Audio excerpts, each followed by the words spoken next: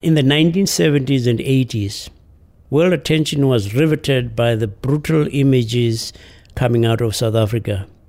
Striking black school children, braving bullets, and white security forces bulldozing homes in the black townships. But throughout these years, the person who figured most prominently in South Africa's struggle was invisible. Here is part 4 of Mandela, an audio history.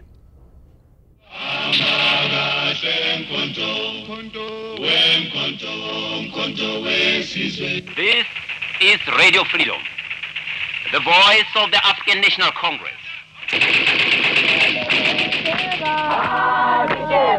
The South African security forces believe there are at least 4,000 guerrillas under training in camps in Mozambique, Angola and other frontline states. The guerrillas sing of the man they regard as their leader, the jailed nationalist Nelson Mandela. Show us the way to victory, say the words. Freedom is in your hands. In the 80s, black resistance had grown enormously. The mass movement in this country, the political movement, the armed struggle, the world opinion was all turning against the government. Uniquely in the world, the struggle took on the character of a race issue, the issue of humanity itself. It made this a worldwide phenomenon. Hello? Can I help you? Yes, I'm calling from Holland. I'd like to speak to Mrs. Mandela, please. Speaking. I'm calling from the Dutch radio. Yes. Winnie Mandela is her husband's voice in the world outside. The government has tried to silence her. For nearly 20 years, she's been living under virtual house arrest. Your husband has been in prison now for 22 years. It is incredible that he is still the most popular leader in South Africa. He is a symbol of the aspirations of the black people of this country. In the early 80s, the world in some sense became obsessed by this political prisoner. Our thoughts are with you. Thank you so much for your solidarity. We will meet in freedom. Secondly, Amandla, Power way to to. the people. Thank you very much, Mrs. Mandela. Thank you very much. Bye-bye. Sometimes I think the fact that he was in prison and could make no speeches and therefore could make no mistakes, it's as if the government had done us a favor by locking him up all those many years. 50,000 birthday cards from the people of Holland were delivered to Nelson Mandela's wife, Winnie. World champion boxer Mike Tyson sent his gloves for Mandela. I think the government was always terrified that he'd die in prison. They were between a rock and a hard place. If he died in prison, not only would he be a martyr, but I think they feared that the world would believe they'd bumped him off, that they'd assassinated him in some way. On the other hand, they were afraid to let him out, because they didn't know what would happen. Viva Nelson Mandela! Viva! Viva the cause for liberation! Viva! By that time, of course, the struggle had advanced a great deal. The people, in their millions, had just started disobeying apartheid laws.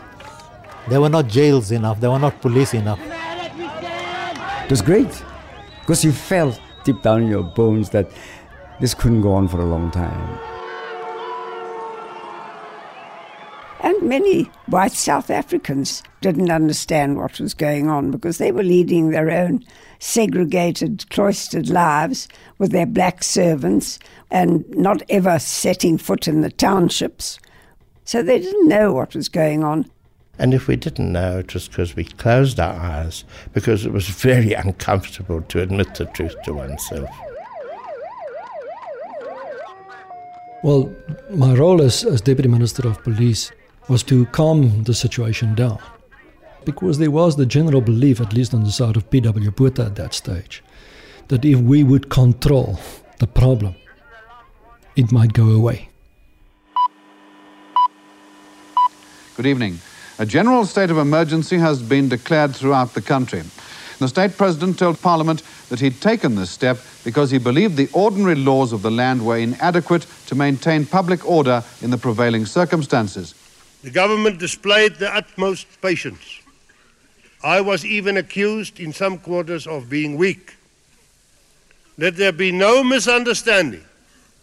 South Africa is a developing, stable country, and we are determined to remain one.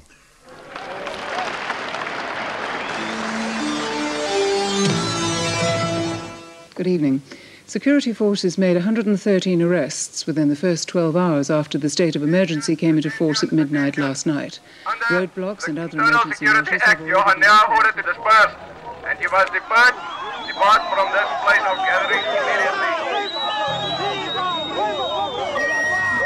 The police moved around in tanks equipped with jets for tear gas. It was the state of utter chaos, this country. You could see that something had to give. Apartheid opponents have now called for a nationwide week of general protest to begin Monday because it's been a year of almost continued racial violence. It was made clear to us by the whole world, including our trading partners, that this could simply not go on. We lost virtually all our trade with America once they introduced that anti-apartheid bill. And within the ranks of the cabinet, a realization grew slowly that somewhere ahead of us is calamity, unless we change, unless we adapt, unless we do something about it.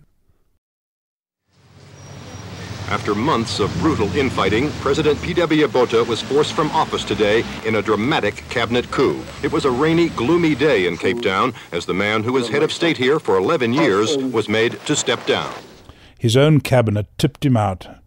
There was a growing feeling that they had to move in some new direction. Botha's successor, F.W. de Klerk, and his associates are faced with convincing a skeptical international community that they have policies for South Africa which will forever bury the concept of apartheid.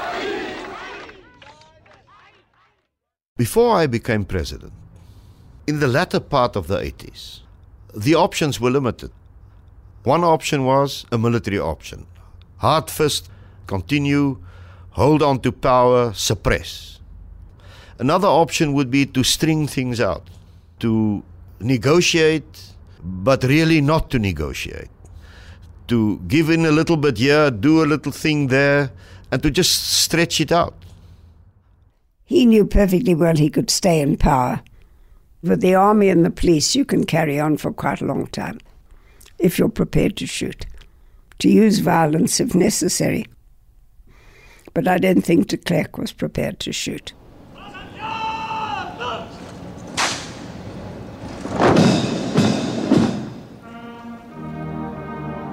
Ladies and gentlemen, I give you the state president. The opening speech in the beginning of the year 1919 was the most well-kept secret in my whole political career. Our country and all its people have been embroiled in conflict, tension and violent struggle for decades. Today, I'm able to announce far-reaching decisions. The steps that have been decided are the following. The prohibition of the African National Congress, the Pan-Africanist Congress, the South African Communist Party and a number of subsidiary organizations is being rescinded. It was a total stunning shock. They didn't know this was going to happen. I wish to put it plainly that the government has taken a firm decision to release Mr. Mandela unconditionally. I am serious about bringing this matter to finality without delay. The time for negotiation has arrived. If I may, I'd like to recap what we've just heard from President de Klerk. He has announced that at 3 p.m. tomorrow, Johannesburg time, Nelson Mandela will finally be released after 27 years behind bars. When F.W. de Klerk made that speech, he believed that if you released Mandela, who'd become an icon in prison, a living martyr, if you released him, he would quickly be shown to be fallible. Old, out of touch, demythologized was the word they used. And all this was wrong. You join us at the Victor Verster prison where the excitement is running high. People halfway up trees, standing on their toes, clinging to the wires, trying to get the best possible view. Any moment now, if we can just spot Mr. Mandela.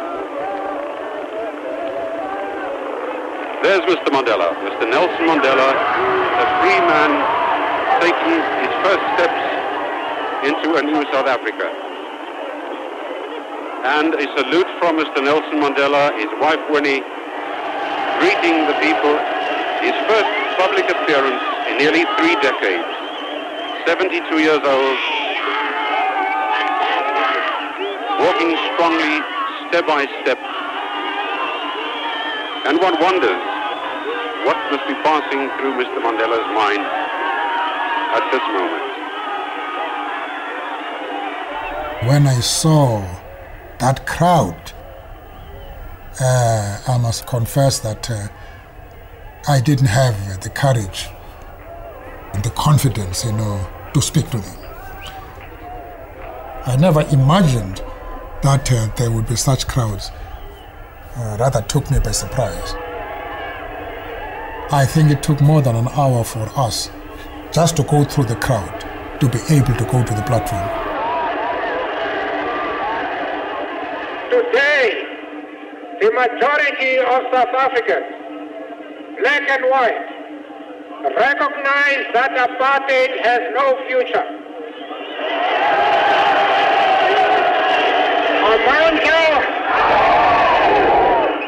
Amandla in Africa.